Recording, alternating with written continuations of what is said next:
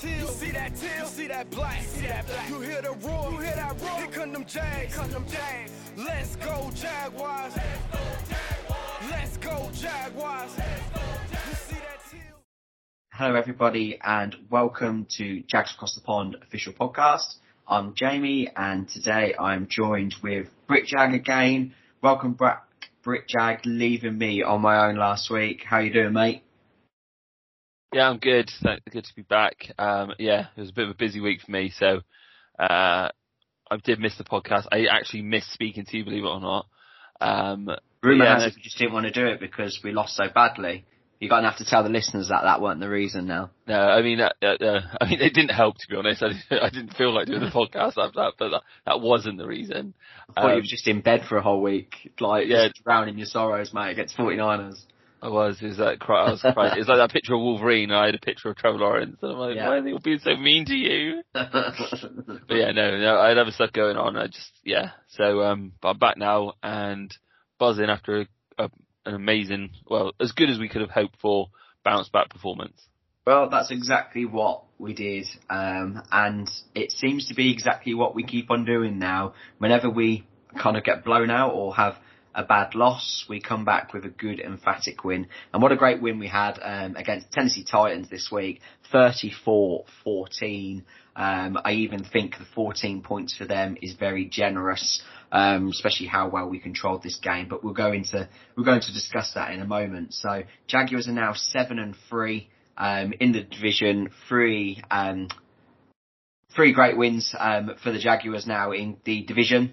So looking really positive, looking really good for us. And we go into another division matchup against the Texans this week coming up also. But let's dive into this Jaguars win furthermore. Let's firstly start with the top line stats. Britjag, start with the offense, lead us the way. Give us the top line stats from our offense this week. So we got Trevor Lawrence, who 32 attempted passes, 24 completed, 262 yards, average 8.2 a play, 2 touchdowns, was sacked once for 1 yard, QB rating of 90.8, and obviously he scored 2 rushing touchdowns himself, with rushing yards of 5 carries for 17 attempts. Other rushing, ETN led the way as you'd expect, 14 carries, 52 yards, averaging 3.7 with a long of 11. Behind him then was Tank Bigsby on 9 attempts, 21 yards, averaging 2.3 with a long of 6. Passing wise, Calvin Ridley really stole the show this week. Receiving 7 receptions for 103 yards, averaging 14.7 with 2 touchdowns, a long of 34, and 7 receptions off 9 targets. An honourable mention to Christian Kirk, who had 3 receptions on 6 targets, but achieved 48 yards with an average of 16 yards a reception and a long of 20. So also a very reliable passing option. Yeah, absolutely. And then moving on to that defence, leading the way on the defence, Devin Lloyd, 11 total tackles, getting himself up there quite a lot now. Devin Lloyd is certainly cementing his position and is coming on leaps and bounds week by week now, and I know is a bit of a favourite now for myself, and I keep mentioning him every week on the podcast. 11 tackles this week. Secondly, Montaric Brown, 6 total tackles. Then Aluakon was 6 total tackles as well. He has half a sack to his name. The other sacks go to Andre Cisco with half a sack, Trayvon Walker with half a sack, and Josh Allen with half a sack also. And 5 QB hits overall for our defence this week also. Finally, just to mention the special teams, Ross Matsick got himself a tackle and a fumble recovery, which was great and really good to see that from our long snapper. Which is obviously great indeed. And I did also forget to mention on the defence, obviously Aluakon with his own fumble recovery as well this week. So let's break down the offence firstly then, Britjag. So Trevor Lawrence bounced back from, we can argue it was a terrible performance last week, and many, I think even included himself, saying that's probably the worst performance he's ever had. And yes, she said about people kind of moaning and kind of doubting him last week as a bit of a joke. And everyone really was. And I'll be honest, I was critical, obviously, on the podcast as well last week with Trevor Lawrence's performance. I've seen kind of not kind of standing up and kind of shining out there when we kind of need it the most, when things are tough, when our defence kind of got the backs against the wall. However, he came back this week with a force, as you mentioned, 262 passing yards from 24 completions, 2 passing touchdowns, and then 2 of his own rushing touchdowns as well. Talk us through the offense this week. What were standout performances for you? So yeah, I think you have to mention Trevor because it was a great performance, and it was just what is needed. It was a bounce back performance, and obviously you mentioned before that we've been making a bit of a habit of this. But I think it was on Jags AM, they were saying about the Jags after a 10-point or more loss under Doug Peterson, we're 4-0 the following game. So he's really good at getting us to bounce back apparently. So obviously that's a positive. Obviously we don't want to be experiencing too many 10-point or more losses, but that's about so. But onto the offense, I have to start with the AFC Offensive Player of the Week, Trevor Lawrence. It was just what we needed. It was the bounce back that we needed. I don't know if he actually really cares about the public perception, but it's nice as a Jags fan for him to kind of not silence the doubters, because they'll still be there, but to kind of show what he is capable of. Don't get me wrong, I know the Titans aren't a good team, but you can only beat what's in front of you, and he really shone out and performed. And a big part of that is the offensive line. Obviously, we've been saying for most of this season that the offensive line's been struggling, and it hasn't really been giving him very much time. And it worked really well this week, and look what happened. So I think we've got to give the O-line a shout out, because they have been struggling, and it looks like things might finally be starting to click for them. Other mention on offense, I think, has to go to Calvin Ridley. Obviously, nice looking stats, but I think it's the real. I don't know. We've seen other glimpses, but I feel like this is the first real game where he's been the player that I thought we were getting. Because I know he's had good games and kind of contributed here and there, but even like the Colts on the first game of the year, he's kind of come in and out of the game, or had phases where he's been really good and then he's gone quiet.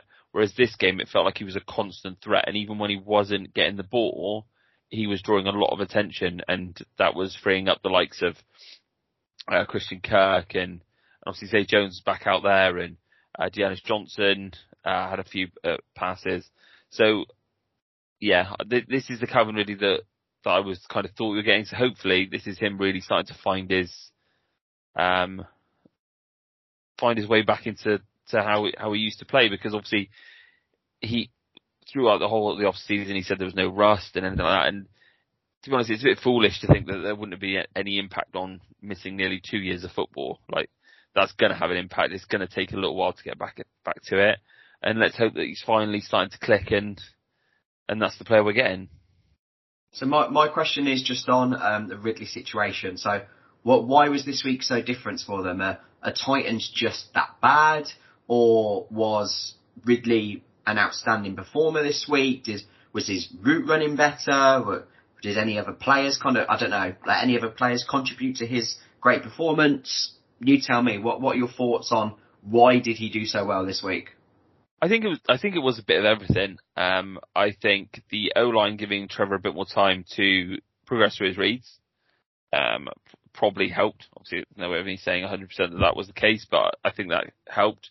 Really did seem, after his first reception, he really kind of, I don't know if you remember, it was almost like a sliding catch.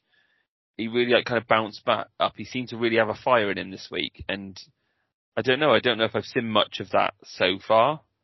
But to be honest, for me, the main thing that's helped him is having Zay Jones back. I don't know if you've seen the stat, and I can't remember specifically, but in the 3 games that, I can't remember the yards, but 3 games that Zay Jones has played with Calvin Ridley has 4 touchdowns. Yeah. In the other 6 games that he played without without Zay Jones, he scored no touchdowns. I think Zay plays a massive part in that, and I think the yards are pretty much the same, and obviously it's 3 games compared to 6, so they've been over 100-yard games, all 3 of them. Yeah. So I think Zay plays a huge part, and even if it is just as little as he's an extra name, if you like, on the team sheet that the defense are prepared for, because as much as Agnew helps and contributes when he slots in, he isn't as Zay Jones. And I think defenses have to be prepared, because you can't just ignore Zay Jones, and this then allows Ridley that extra step here or there, or just an extra yard of space, and obviously we've seen what he can do. So I think that's it. As strange as it sounds, getting Zay Jones back is a huge plus, and I can't wait to see where this offense, if it is finally starting to click, where it's going to go over the next few weeks.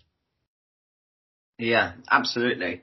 I think kind of what I kind of saw from this game, obviously, we know week by week Trevor Lawrence kind of finds himself one kind of key core receiver, and he kind of uses them and goes to them the most in a game. And as we mentioned, I think we said nine receptions obviously Ridley received this week, and obviously completed 7 of them. And obviously in weeks gone by, that would be Christian Kirk. Earlier on the season, obviously we used Zay Jones. We've gone a game where we've used predominantly Evan Ingram. And I think this week was just the week for Calvin Ridley. And it was certainly a week that he needed it as well, because even myself, I can argue and say the same on the podcast last week, was then asking the questions again about Calvin Ridley. Is it someone we'd want to keep next season based on the performances we're getting right now? Obviously, if we have more of these performances, then obviously it's without a doubt. But obviously, as we get further on into the season now, there's going to be more and more questions as to whether or not we kind of pursue the Calvin Ridley kind of deal, or if we were to kind of look elsewhere. One thing that did stand out for me, obviously sticking with the Calvin Ridley thing, was I'm almost certain that the commentator said that Calvin Ridley is the second most, I don't know how to word it, the player with the second most amount of penalties drawn on him this season. Is that correct? Was that the correct stat? I didn't actually hear that, but that would make sense, because he does seem to get a lot. And sometimes I do wonder if they're playing for it.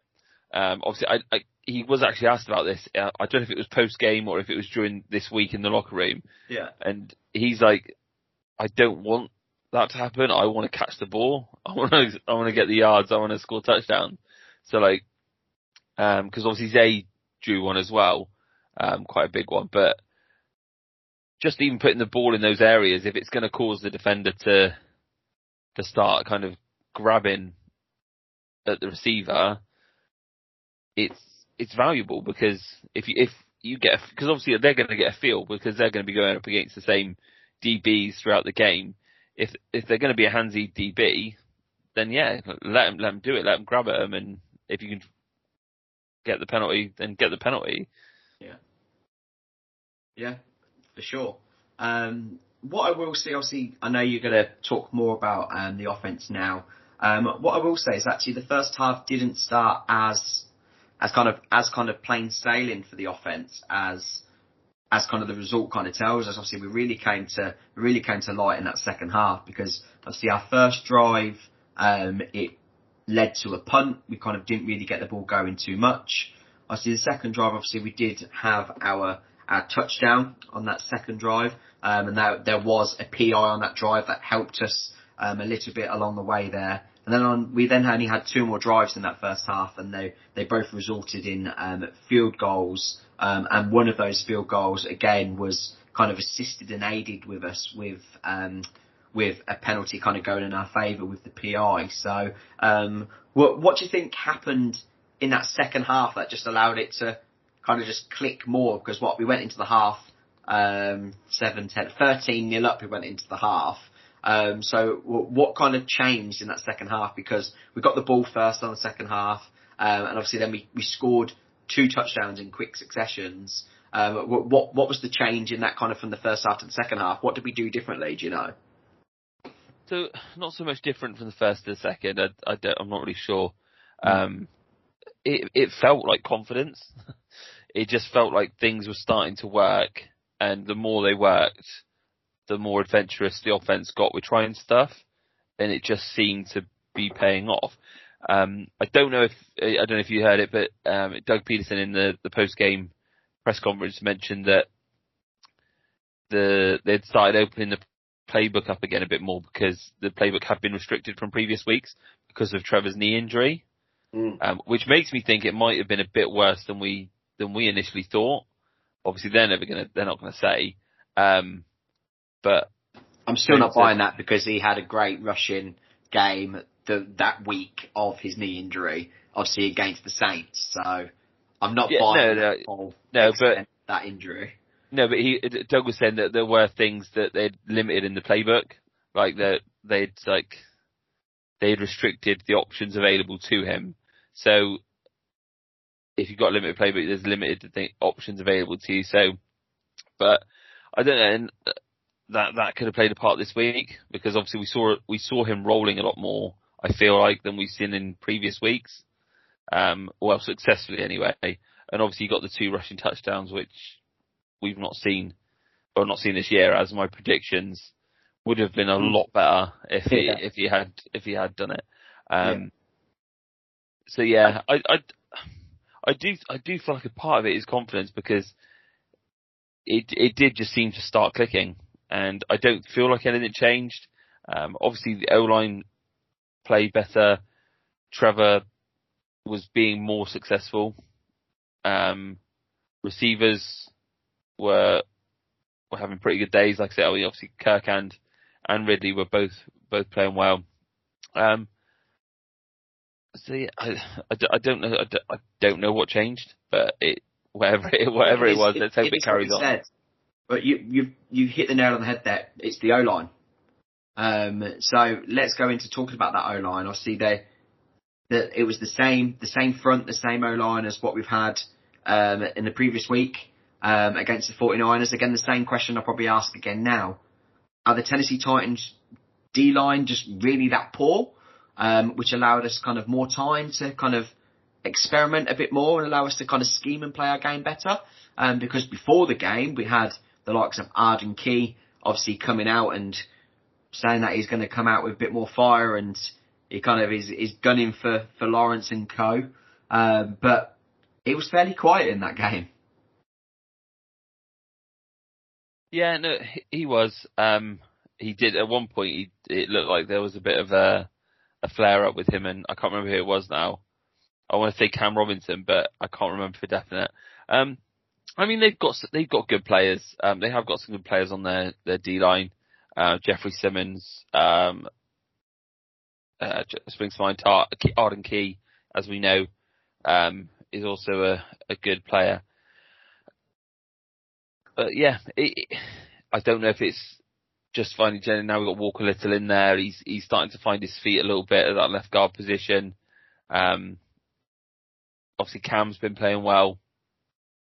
Obviously there was one play, I think it was Anton Harrison, that absolutely blew up and got ETN absolutely nailed on a running play. But like I said, I think there was a sack. There was only one sack on Trevor Lawrence. I think he only got 2 QB hits, so I mean, you can't ask for more than that. And obviously on the other plays that he did feel pressure, he got out of the pocket well, and for the most part was successful, either scrambling at scoring, or there was the one where he scrambled out and the DB ended up coming to him in dropping over just to, I think it was Dearness Johnson just behind him, and he ended up having a huge play because he was in loads of space. So that was 4th down, wasn't it? It might well have been. It was either a third or a fourth. I can't remember off the top of my head, but I think it was a fourth down play. But yeah, it was great, and so yeah, all around it all feels like it's trending in the right direction, and just look at the differences made. Like I say, we know the Titans are good, but that was more like the offense we've been expecting to see all year. I feel like that's what we've been waiting for. Yeah. Yeah, obviously we used Cleveland a little bit on that O-line as well. He had 27% of the overall snaps. And then we also, near the back end of the game, obviously we brought in another guard, obviously we brought in Hance. Obviously we had Tyler Shatley as well, having a few reps also at guard. How do you think that kind of mix up and that change up on that O-line kind of affected performances as well? You obviously mentioned Walker Little, 73% of the snaps.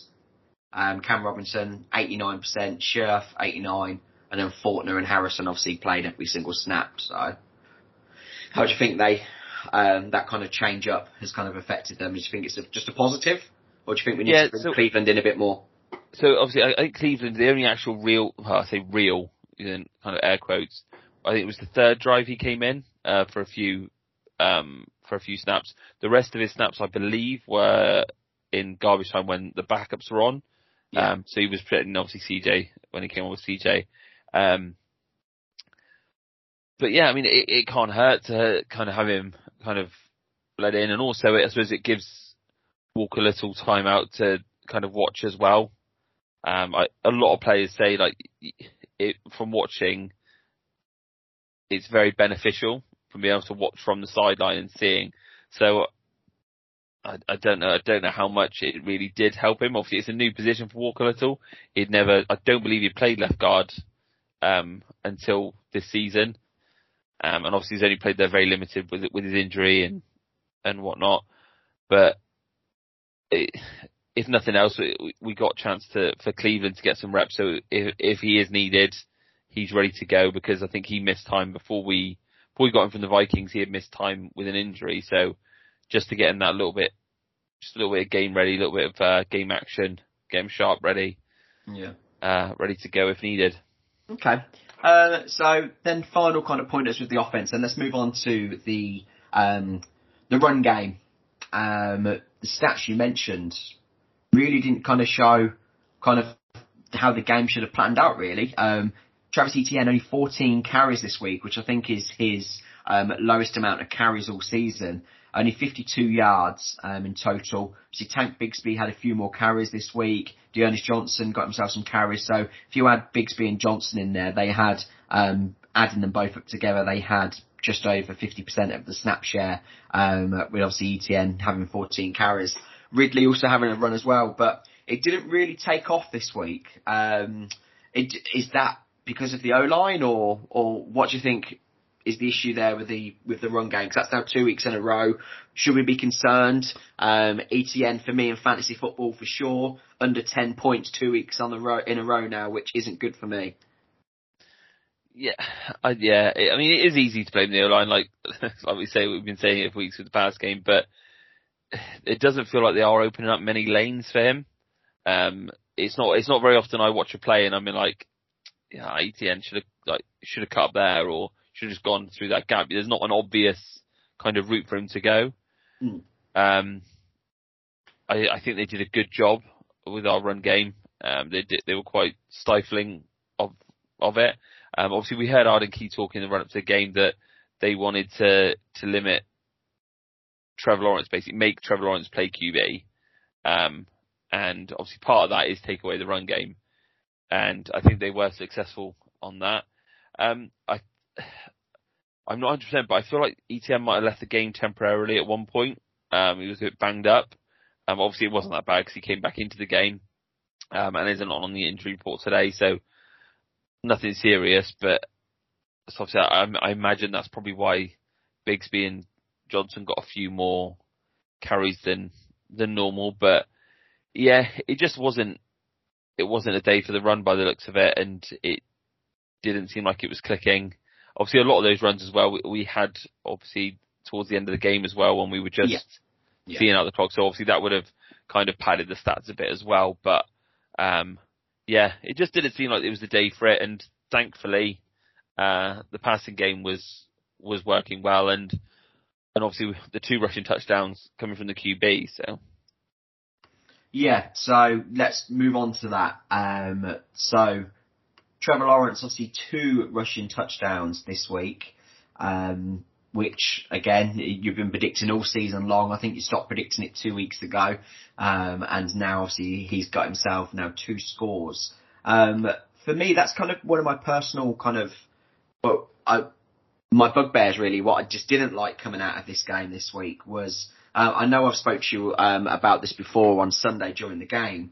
My question is why? So it was the first touchdown in the second half.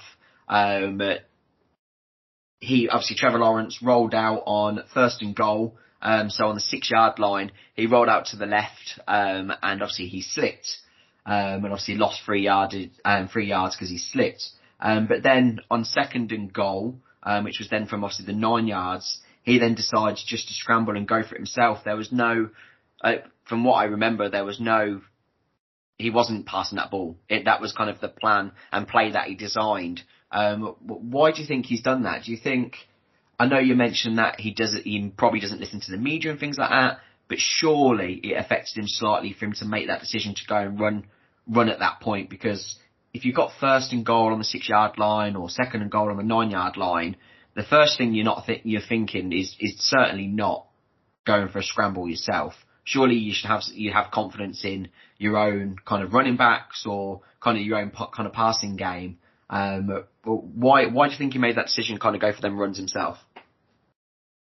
I think part of it is the competitor in him. I think he wants to make stuff happen, and if I don't know, obviously we've got no way of knowing what goes on in his conversations with Doug and kind of what the plan is, but I don't know, a part of me thinks he likes that part of it. He likes to take the responsibility and kind of take these things on himself, when he feels like maybe the team is not struggling a little bit, but he feels like there might be, obviously the previous 2 trips at this point to the red zone have resulted in field goals, which, don't get me wrong, is still not ideal, but it's better than what we were getting in the 49ers game. So I don't know if he just, though, as well, surely. That's it is, but also not just him throwing, but the play calling as well. Sorry, not like just calling him out. Do you know what I mean? But yeah, but also obviously when you've got that short yardage,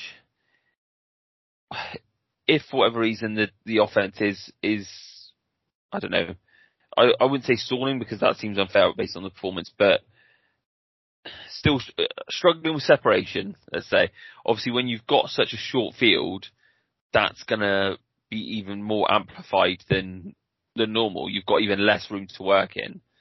So if he feels that, from what he's seeing, he's obviously seen at this point, he's been looking at the Titans defense for over 2 quarters now. He's going to be seeing what he thinks is going to happen. If he thinks that it's going to be limited options wise, then maybe he is just trying to take it on himself and just thinks like, this is the best way. I can outrun him. I don't know. And like I say, obviously we got no way of knowing what goes on there in those conversations, but it is, I don't know if you were when you were watching the coverage, one of them said like for a team with such a mobile QB, it's really strange for them to be struggling in the red zone as much, because teams with a mobile QB are normally very successful in the red zone because you've got the QB running option. And obviously we've not really seen that this year. We've not even really seen him try and get in that much compared to last year. Yeah. I mean, I know he does love a rushing touchdown against the Titans, because I remember that crybaby from last season. I can't remember his name, but that kind of stiff arm. So I know he does love, I think he does love the rivalry, the Titans rivalry. So I get that kind of fight and get that kind of dog in him. It just frustrates me. And obviously, I'm a lover of tight ends, so tight ends should be getting this ball in those bloody 10-yard lines. We see it in practice every single week. They practice it every week. Why is Ingram not in that right part of the end zone or the left part of the end zone receiving that ball? Yeah, no, I know it's because I know that's the one you've been predicting all year, like very much like my Lawrence rushing touchdown. Like you've been going with Ingram, and obviously when we get to our predictions, we'll see. Yeah, I'm not doing that anymore. Yeah, I think obviously I said on the podcast last week that before this game, I think Jaguars were officially the worst team in red zone and completion into scores, basically into touchdowns. And obviously this week, obviously 3 out of 5, which is considerably better than where we've been in kind of previous weeks. So we'll take that this week. Overall performance is great for the Jags offense this week. I actually can't see any negatives. I don't even think the offense had a penalty against them this week. Whereas the previous week, we couldn't even bloody snap the ball off in time. Full starts, the lot. I can't remember, but I'm almost certain we didn't have a penalty on the offense this week. I think there might have been one holding maybe, and the only other one I could think of is the special teams one where Tank jumped offside for the punt and then gave them the ball back to try a 4th and 1 and then got it, and then they went and scored, which obviously your boy Wingard wasn't very happy about. Absolutely not, no. So on the day, Jaguars had 4 penalties in total for 29 yards. Obviously, Tank Bigsby was one on the special teams. Chason had 1 for roughing the passer. Well, yeah, it wasn't roughing the passer. No. Yeah. I still think that if anything, it was they probably threw the flag, and it was more on Roy Robertson Harris. I think it was over the top. Then over the top, on top of the pair of them. But they called Chason's number, so yeah. Also, I meant to actually, I'd never seen it before, and I still don't know if I completely understand the call. But the one where the guy kicked the ball off on the punt. So he left the field of play, because the end zone is technically out of bounds. He left the field of play and came back in and touched the ball.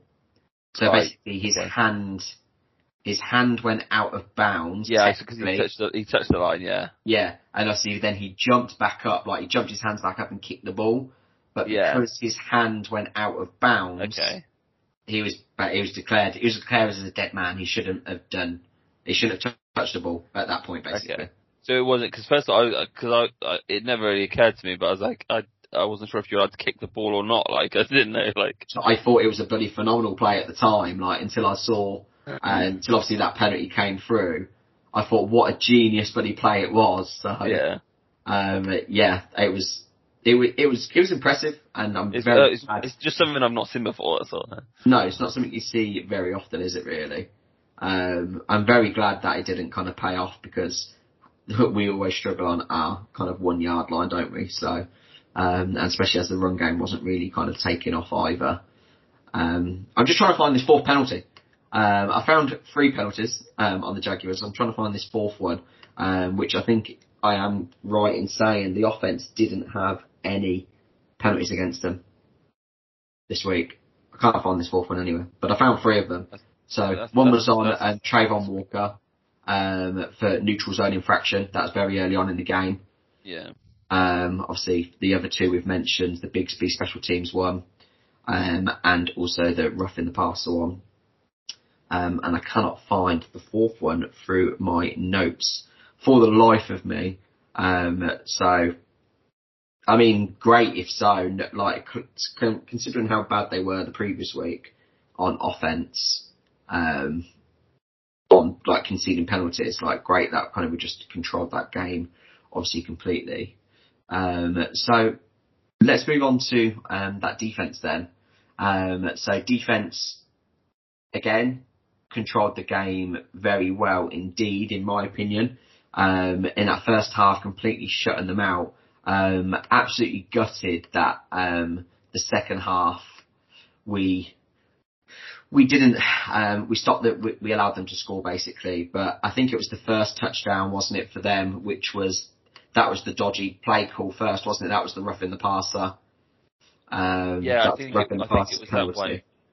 And yeah, 3rd and 5, Levis pass incomplete, chased on roughing the passer, 15-yard penalty, automatic first down, and then that then resulted in a straight pass to Hopkins, snap to Henry, weren't it? And then it was just a trick play, weren't it? Which I didn't like seeing, like considering your team's like down so badly. Teams losing like 27-0. Was that the same drive that was with the Bigsby penalty as well? Or was that a different one? No, different. It might not have been. I felt like, yeah, different penalty. But yeah, obviously that was the touchdown. I think that the Bigsby penalty that didn't change. I know it did. It started them a new set of downs, didn't it? Oh no, it got them from a 4th and 6 to a 4th and 1, and then I think they went for it. They went for it on the 4th and 1 and got it. Yeah, you're right. Actually, yeah. Other than that, obviously we mentioned obviously Lewicon with his with his fumble recovery, which was good to see. Obviously, that was early on in the game. I just think the Jags D-line as a whole, with some great pressures this week, still not massively getting in on those stats.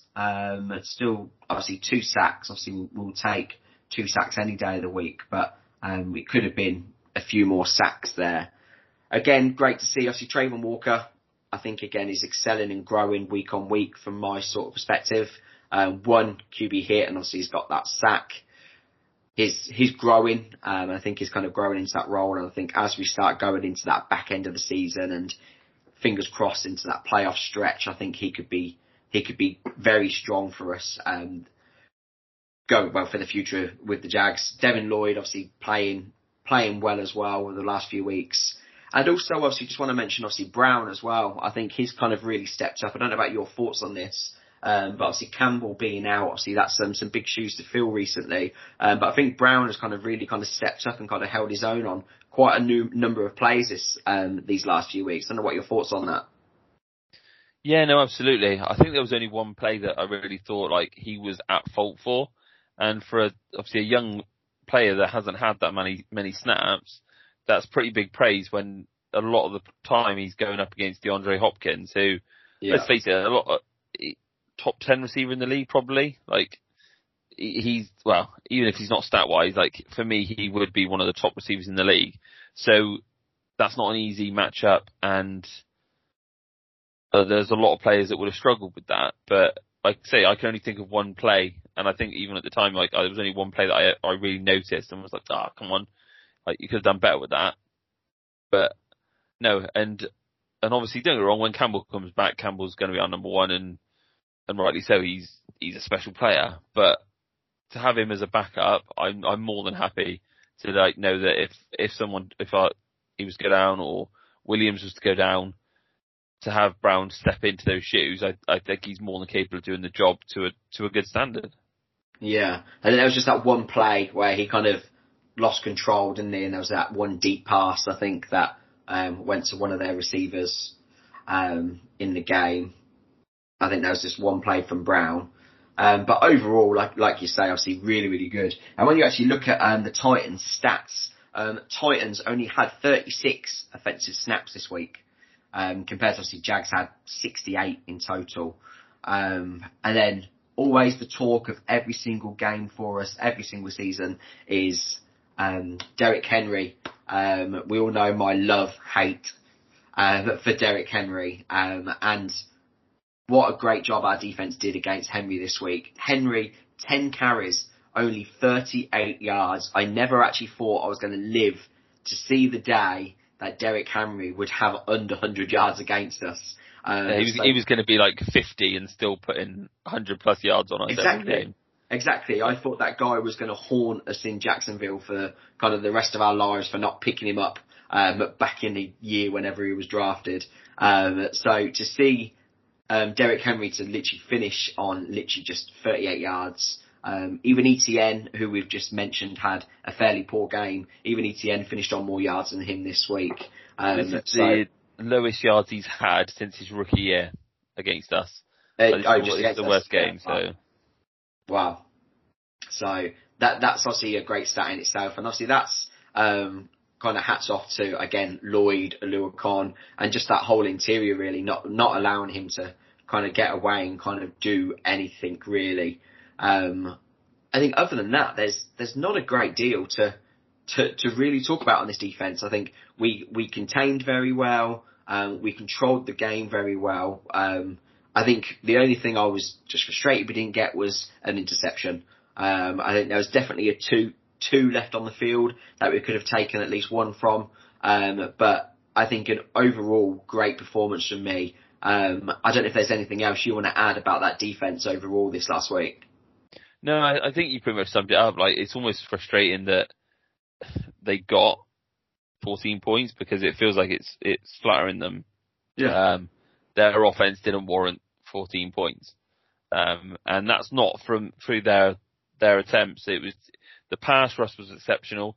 I'm still not really sure how we only got 2 sacks because I felt like we were constantly in the backfield, but obviously causing Levis problems obviously throughout the game because they really struggled to move the ball.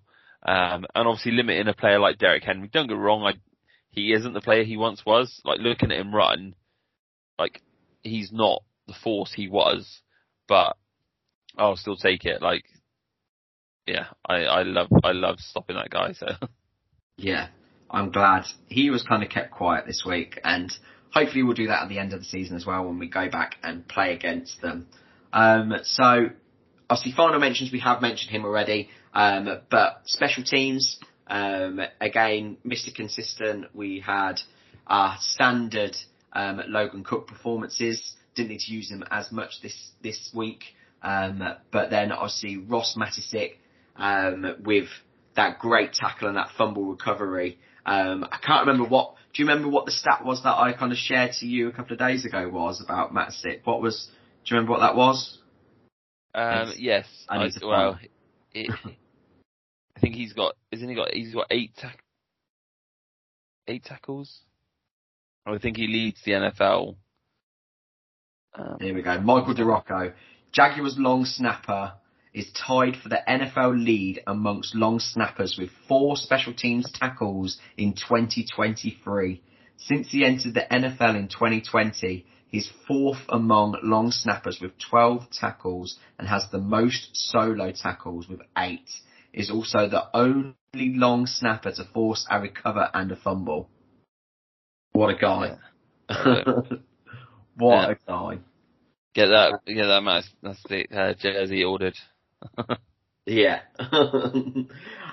So, to conclude on this game, obviously our predictions from this last week, and I unfortunately had a bit of a nightmare and had a poor... I've been looking forward to this bit. I know, I've had a poor week. And do you know what? I before the game had started, I had the game mapped out in my head and they were set in stone, definitely going to happen.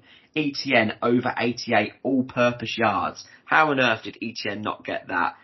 With a game where we controlled the whole game, you would predict that the run game would just been pounded through ETN, but we did that well. We didn't even use ETN as much, and obviously we allowed Bigsby and Johnson to kind of get into the mix of the game.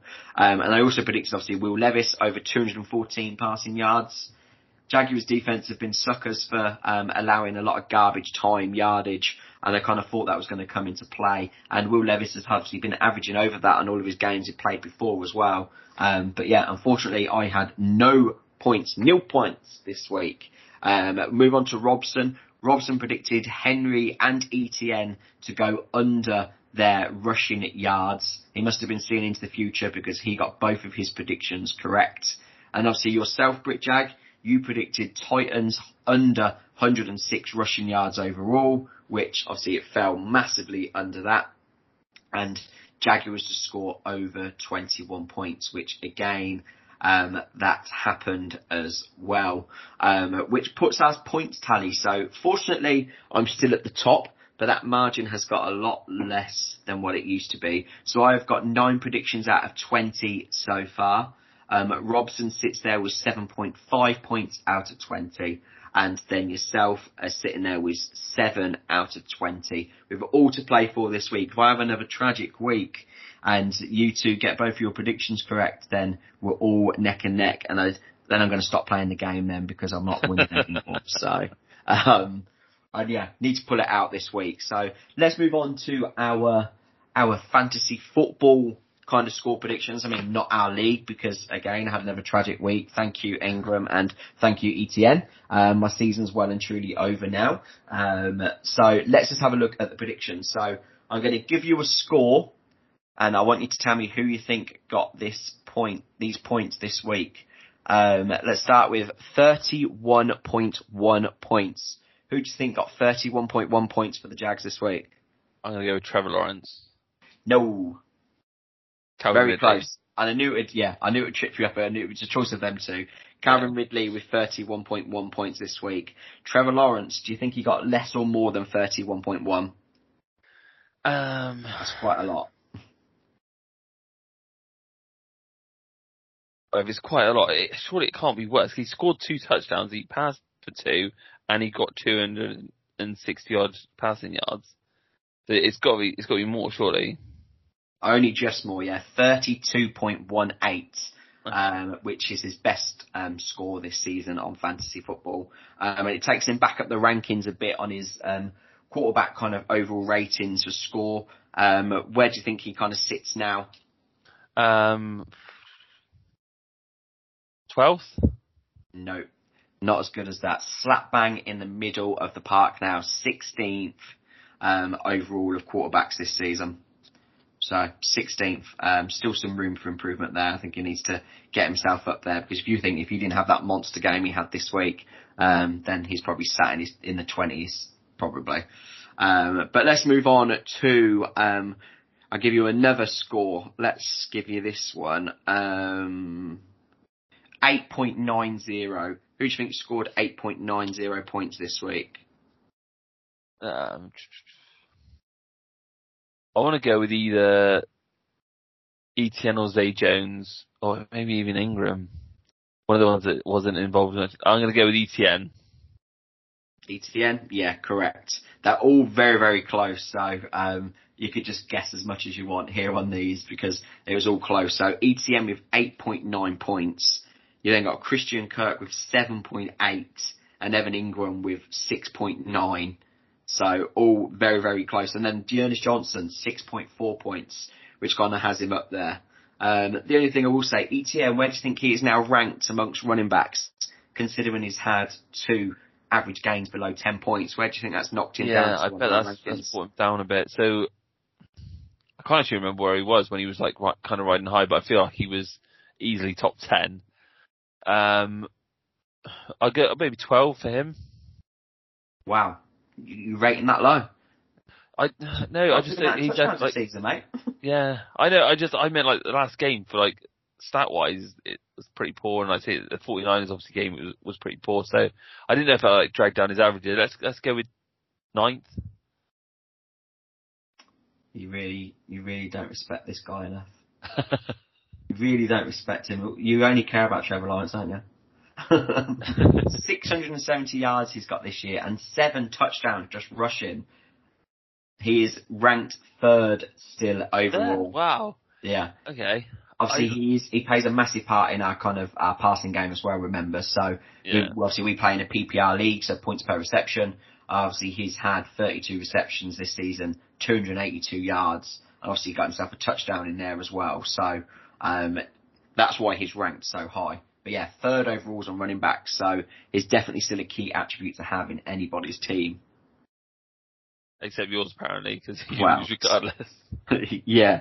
Although saying that this week I've got you, and the projections aren't looking good. Like my teams, I mean, I've been foolish because you've been after Mark Andrews for weeks and weeks, and I kept saying no, and like now I've lost him. I've already lost Justin Jefferson. He's been on IR for weeks, and I think I've even got someone else out on IR, and Cooper Kupp is potentially out now as well.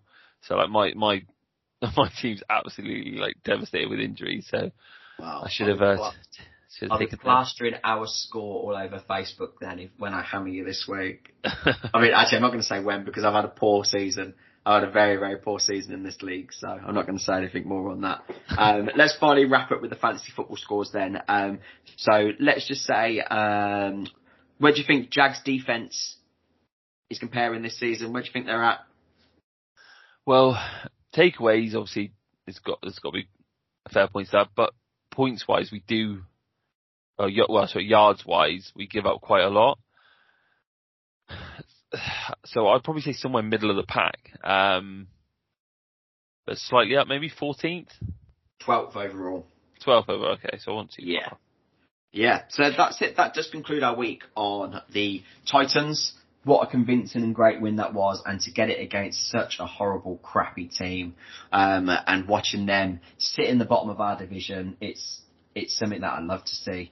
I think a lot of their fans are bitter right now, especially as they're seeing how well the Texans are flying this season also, and the Colts are just gliding their way through. They're not massively behind us, they're just gliding their way through this season. But our attention does go to the Texans this week, and this game is so important for us. Again, say it every single week, but the reason this game is ridiculously important for us is because of the standings. Obviously, the Texans already have the one game win over us. We need to go out and beat them this week to kind of get rid of that kind of tiebreaker, because if we both finish on the same amount of wins at the end of the season, obviously Texans will finish above us, especially if they win this game, because they'll do us on the division tiebreak, won't they? So we certainly need to go out and get an emphatic win this week. But it's not as easy as it seems, because we've already done this earlier on in the season. I don't know if you remember Britjag, but who do you think leads the way in the history between the two teams? I'd say it's the Texans with this one, because we've had some rotten runs against them. It's easily the Texans, yeah. So Texans have won against us 29 times, and we've beat them 14 times. So an absolutely appalling state of affairs. Obviously, the Jaguars beat them in Houston back in January. That was when we went on our huge rampage of wins on our playoff stint. But if you take that game out of the equation, prior to that game, we'd lost 9 games in a row against them. We then won that one game, and obviously then we lost the game this week. So the last thing we need is to be swept away by the Texans and lose to them twice. So let's have a quick look at the kind of bookie predictions this week on this. So the Jags are currently going into this game as 1.5 point favourites. The overall under on this game is 48.5 points. So they're predicting a very, very high scoring game this week. We'll go on to what the bookies predict stats wise in a moment with individual players, but we'll start with yourself, Britjag. What have we got to do this week against this Texan team? Who's the threats? Where's the threat in the Texans team? Well, the threat is obviously CJ Stroud. As much as it pains us to admit, he's playing very well, especially for a rookie QB. Been a very solid player for the Texans so far. Other players to consider, Devin Singletary is their leading rusher. And the other player I really like for them, although he's not actually, I'm surprised to see he's not actually leading their receiving yards. But I really like Tank Dell, their other rookie wide receiver. I think we drafted the wrong Tank. But what round did they draft him in? Let me actually, I'm not actually sure. Let's have a quick look. But he's a third round pick, 69. Wow. And yeah, I don't know about you, but I really like the look of him. I think he's going to potentially be causing us headaches for years to come. As much as it pains me to say that, I don't want to, but he looks a good player, and I think he is a player we've got to watch out for, because I feel like the last 2 weeks there have been a few miscommunications in the back, amongst DBs mainly. And it cost us against the 49ers. Obviously it didn't cost us against the Titans, but it still happened. It seemed to happen a little bit. And this guy seems to really thrive off of that.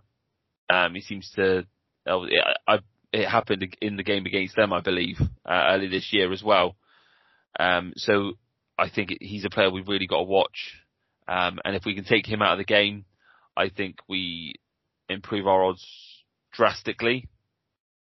In regards to us scoring, I think it is going to be mainly a pass offense, because I believe the Texans are actually one of the best teams. Well, they're not kind of up at our level of stopping the run, but they are still up there in regards to limiting teams to rushing. The average yards per game that the Texans are allowing is 96.5, so keeping teams under 100 yards. So that's something we need to be aware of. And if we can get ETN going, great. But if not, we're going to have to rely on the passing game, because that's where they are the most susceptible to giving up yards. Also ranking as one of the down kind of with us, not as far as us, averaging about 241 yards a game, whereas we normally allow up 254. So I think it could be a shootout with the ball in the air a fair bit. But who wins the shootout? I think we do. I don't think the game that they beat us earlier in the year wasn't an accurate depiction of us. There were numerous things, like freak things, that went wrong that just won't happen again. For example, the kick return with the fullback. That doesn't happen 99 times out of 100. Well, probably even more than that, to be honest. It is such a freak play, and I feel like, I can't remember off the top of my head, but I feel like there were other moments like that in the game that just didn't go our way, and that's not going to happen. It's going to be a lot closer. I think we do show our experience now. I think the Titans games really kind of let our offense see what they're capable of, and hopefully will give them a bunch of confidence. And obviously CJ Stroud isn't coming off his best game either. And obviously after his long stint of not throwing any interceptions, they do seem to be, as you'd expect with a rookie, this isn't me kind of slating the guy, but they do seem to be coming a bit more kind of thick and fast now. He's now reached 5 interceptions. So, yeah, I think the turnovers will be there to be had, especially if we kind of play on his interception less than Trevor Lawrence. No, absolutely. But I just feel like he's been on a bit of a run with giving the ball up a bit. Yeah, there's more film on him, obviously, now. So, obviously, the opposition kind of defences can kind of see kind of how he plays and kind of what his reads are, who his kind of guys, his kind of go-to guy is. So, I do get that, yeah, interceptions do start to come in. Obviously, as your confidence starts to grow, I suppose so does a piece of your, I don't know, naivety maybe? Is that the right word? I don't know. Yeah, I think probably thinking, I can do this, and then you completely miss that kind of safety that's been hawking at the back, who kind of comes out of nowhere and gets that interception or whatever. And I think if anyone is capable of doing it, I think someone like Mike Caldwell or Doug, obviously as well, they'll be quite aware of trying to kind of throw off a rookie QB, because I think it is easier to throw off a rookie QB than someone that's been in the league a few years. So, no, I think we have the edge still. And like I say, I think the other game was a fluke, and I think this time we put it to 1-1, and we show them why we still run the South. Yeah, well, he has 22 sacks this season, so I think, yeah, it's vitally important our D-line kind of get up on him early to allow these kind of mistakes to happen, because at the moment, if I look at it stat by stat, and I'm up next to kind of Trevor Lawrence, he's hammering the stats a lot more than obviously what Trevor Lawrence has got this season. 2,962 passing yards, averaging 296 a game, which is an incredible figure, really. And as we mentioned, from a rookie, someone who we probably never even thought we was going to be talking about at the beginning of the season.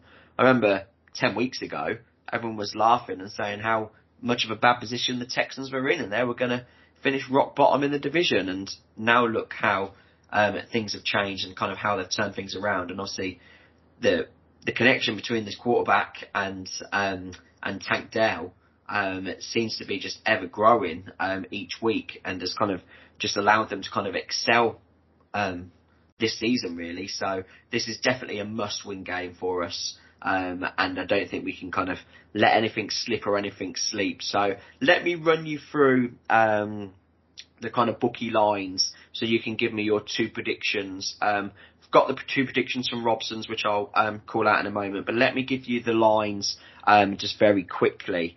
So we'll start with CJ Stroud, because we do like to pick up on the other team's quarterbacks.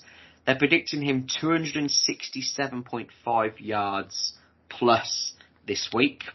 That's kind of the benchmark, with 21.5 pass completions.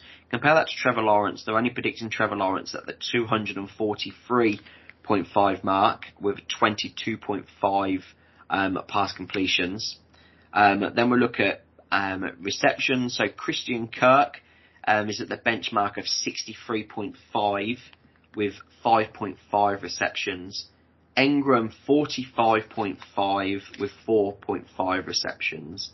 Zay Jones 30.5 receptions. 30.5 receiving yards versus 3.5 receptions.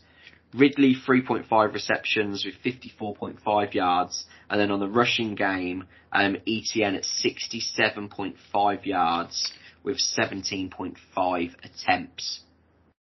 So, bearing all that in mind and the research you've kind of done yourself, what do you want to predict this week, Britjag? I'm going to go with Trevor Lawrence over 243. Okay. Passing yards. I think it's going to be a shootout, and I think now especially the O-line can step up a little bit more, and Zay continues to. I know he's listed as questionable currently, but he played the full game, and I don't see why he wouldn't play again. I think the offense could really go off again here. So yeah, Trevor Lawrence over 243, and just because I know it will make your head explode, Evan Engram to score a touchdown. Okay, cool. Any reason behind that one? I feel like he's due a big game. He's had quite a few quiet games. And also, I feel like Trevor's kind of aware that he hasn't scored yet, because just before the fourth touchdown, on the drive where we scored the fourth touchdown, I felt like he was forcing the ball in Engram's direction a little bit. Once the kind of pressure was off, so I'm not saying he'll do it while the game's on the line, but if we do pull clear, he may start to favour Engram a little bit and see if he can get him in the end zone. Okay. I'll give you Robson's predictions. Robson is predicting Stroud under 280 yards. Under 280 yards this week. And Jags O-line to let up 0 sacks this week. Yeah, see, if we let 0 sacks, then we're 100% winning, and I'm hitting my over 243 easy. So. He's in love with what he saw the Jags do last week against the Titans, and he's got some love for that O-line this week, predicting that there's going to be no sacks at all. So that's a big one there to go for that one. For me, I think that the Jaguars cover the favourite position. So I think Jaguars do cover the spread and do win the game by 1.5 points or more, which I don't do very often. So it's risky business. So yeah, Jags win the game by 1 point and cover the spread. But then I'm also then going to go for Calvin Ridley to have over 3.5 receptions, which is what he's predicted at the moment, and the 3.5 mark. So I'm going to predict Ridley over 3.5 receptions this week as my prediction, which again, I'm a bit nervous about them now. Obviously, the last kind of few weeks I've not been too bothered because obviously I've been well ahead. But now I'm a little bit nervous, and obviously you sit back and you start thinking about the games in just in just a different light. So last week when I was predicting obviously for the Titans game, like you sit there and you map out in your head like how the game's going to fare and how the game's going to play out. And then it just doesn't happen in reality. I think that's evident with kind of our predictions and obviously scores each week, and that's why we've kind of hit that on the head and we don't do score predictions anymore.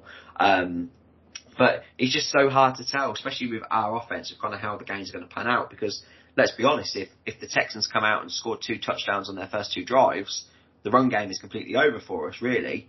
So it's so hard to predict this, and obviously we do only do this as kind of a bit of fun, a bit of banter, and yeah, we do have a little bit of a dabble on a couple of the betting sites, but we're not telling anybody to do it religiously, but kind of that's kind of our take on it, and hopefully we'll put a little bit of a reasoning behind kind of what we're saying as well. It's not just kind of a stab in the dark. So that's kind of it with the predictions with me this week.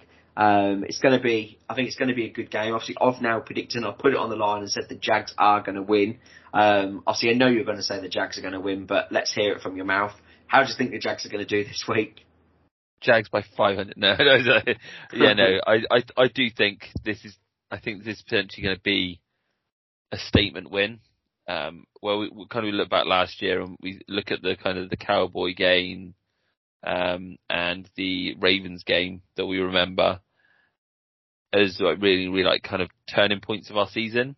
Now, I think the Titans obviously is the turning point, but I think this is the game that we like really start to put the league on notice as we kind of approach the kind of closing stretch of the NFL season. I think this is the kind of game, because they've been going nuts over the Texans. Everyone's going nuts over CJ Stroud and the Texans. If we can really just absolutely blow them out here, I think it would be massive for us. And I think we're due a game like that, because again, okay, we had it against the Titans, but it's only the Titans, and that's all the league will see. They won't see that as anything special. They'll just see us beating a team that we should have comfortably been beaten anyway. Whereas this game, obviously, you say we're only 1.5 point favourites. It's very close. And I think, it'll be good. And we can really kind of, because if we win this, we pull 2 games clear. And with the running we've got now, especially with the injuries that have come into play, I think the league's pretty much wrapped up. The AFC South, anyway. Because I don't see us dropping many other games. Still tough. Yeah, it's still tough. It's always going to be tough. I mean, it's the NFL at the end of the day, and to be honest, I can't get over the fact that we're only 2 games away from back-to-back winning seasons. Yeah. Like, and for me, that's insane. Like, after years and years of having the Jags be the Jags, like, I'd say last week we were only 3 games off of a winning season, and we're only just come off the bye. And fans are losing their minds because we lost a game to one of the best teams in the league. Which I predicted. You didn't predict that one? No, I haven't I had didn't. a chance to talk to you about that and say I predicted that. You don't get any points for that though, so. No, I know. It's just the position we're in now, like, is a great position to be in. We're having a great year. Like, we've lost 3 games all year. I mean, we've watched Jag seasons where we've won less than that in a whole year. So to have, like, to be in the position we're in is mad. And I just don't like all these prime times. Yeah, no, we could do without the Monday night games. And I know it's great for the US fans and obviously the coverage, to get the national coverage, because it's nice to see that. But yeah, it's a real. I feel I feel bad for the people that do have DAZN subscriptions and don't have Sky Sports, because I don't think we've actually ever been on TV this much in a single season before, which obviously turns them into blackout games on DAZN, and they're not allowed to be played on there, and people have got to find alternative ways to watch the game, haven't they? Yeah, I'm not sure how you check it, but I don't even think we were on this much in 2017. No, because it wasn't predicted just to be this good. It was like the backstretch, obviously, like all the playoff games, and obviously that was obviously on Sky Sports. But obviously playoff games aren't blacked out, so. Yeah, exactly, yeah. I feel sorry for the people with all the DAZN subscriptions that paid, £150 for the season. And This must be what the Chiefs fans feel like on telly. when they're always complaining on the Facebook pages about how they don't, like, they pay for, like, they used to pay for Game Pass and they're barely using it because Chiefs are always on Sky Sports. Yeah, and obviously it's not something we've been used to. No one else has ever wanted to watch the Jags, so. No, exactly. So, that obviously just leads to say, yeah, the Jags are on TV again this week, Sky Sports. So apologies to anybody with a DAZN subscription, because it's going to be on Sky Sports. Which is good, great exposure for us, and this is a tight game. This is going to be a really entertaining game. One question I've got to ask you though, Britjag. Does the win, if this really is a shootout, does the winner of this game hold the crown as the best quarterback in the league? Well, not in the league, sorry, in the AFC South? I think so. I still think. Oh, okay. I think. You do think so? I think Stroud's still got away. Don't get me wrong, he's having a great year. There's no take Stroud away from that. currently is the best quarterback in the AFC South, right? No, not a chance. What? No. Of course he is. Which, our team's got more wins. Right, but CJ Stroud's a better quarterback. But he hasn't led his team to as many wins. And at the end of the day, what really counts in the NFL? I thought it was going to get you there. To say CJ Stroud. Okay. What are you on about? How am I going to say CJ Stroud? No, his stats are great, but as we mentioned, stats aren't everything. Like, there's been games when ETN's been getting loads of yards, or like we've got a really strong run game, and we've had a really strong run game. Okay, it hasn't been as prevalent in the last 2 weeks, but and that's not the same with the Texans. They don't rely on the run game as much, so it allows their QB to get more stats through the air, like get more yards, get more passing touchdowns. No, that's not right. You can't back that up. I can't back that up. That's not backed up. I'm looking at the stats now, and there's only 100 yards in it. Through 10 games, there's only 100 yards in that in the running game. Texans running game this season, they have... Texans leading touchdown scorer from rushing, they scored 2. I'm talking yardage. So yardage per game. Okay, but then touchdowns. 6 rushing touchdowns they've got this year. Yeah, and as a total, yeah, ETN's got more than that on his own. Right. But receivers, they've got 19 more touchdowns than us. Yeah, so, because he's passing them all, because their run game is a better thrower. No, not a chance. I'm not getting into that argument. I just wanted to point out. Obviously, you say we're better with obviously the run game, and that's eliminated him throwing the ball. But so rushing this season, 1,087 yards for the Jaguars compared to 995 yards for the Texans. So there's only 90 yards in it. But yeah. You've said it on the podcast, mate. I don't want the Texans to win, but if the Texans win this week, you're going to have to crown CJ Stroud as the best quarterback in the AFC South. As if it was a shootout. If it was a shootout, okay. Yeah. I can't wait. I'm still going to admit it. I'm excited either way. Excited either way, mate. I'm not. I refuse to admit it. I'm not seeing it. Mate, I've got it in the podcast. I can clip that bit. I know exactly what time it was, what your time you said it. So I'd tread very carefully if I was you. Don't know what you're talking about. Right, that concludes this week's podcast. Thank you all very much for listening in.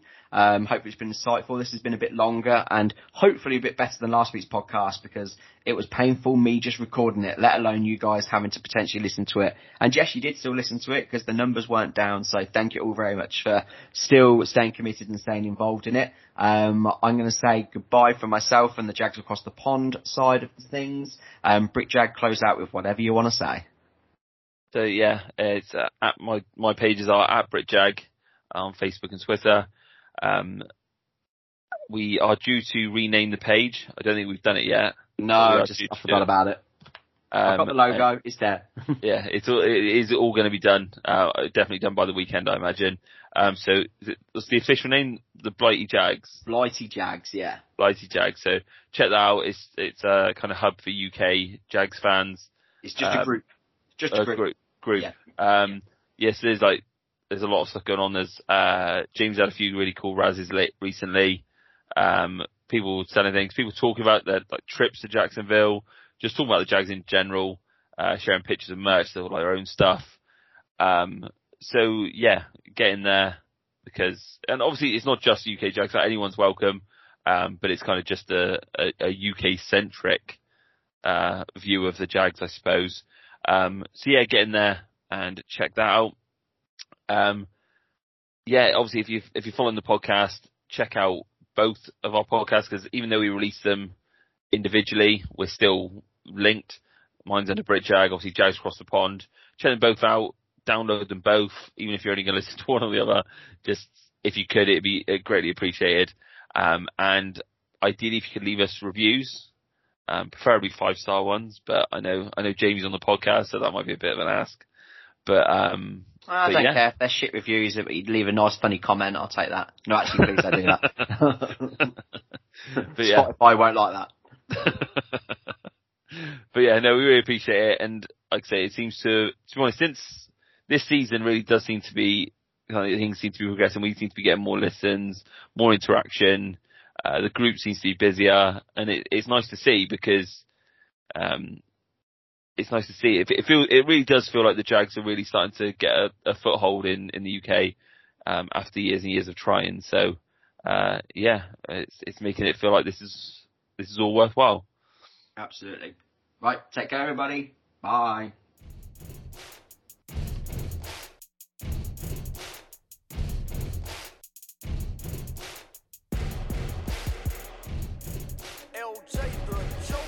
You see that tail, you see that black, you hear the roar, here come them Jags, let's go Jaguars, let's go Jaguars.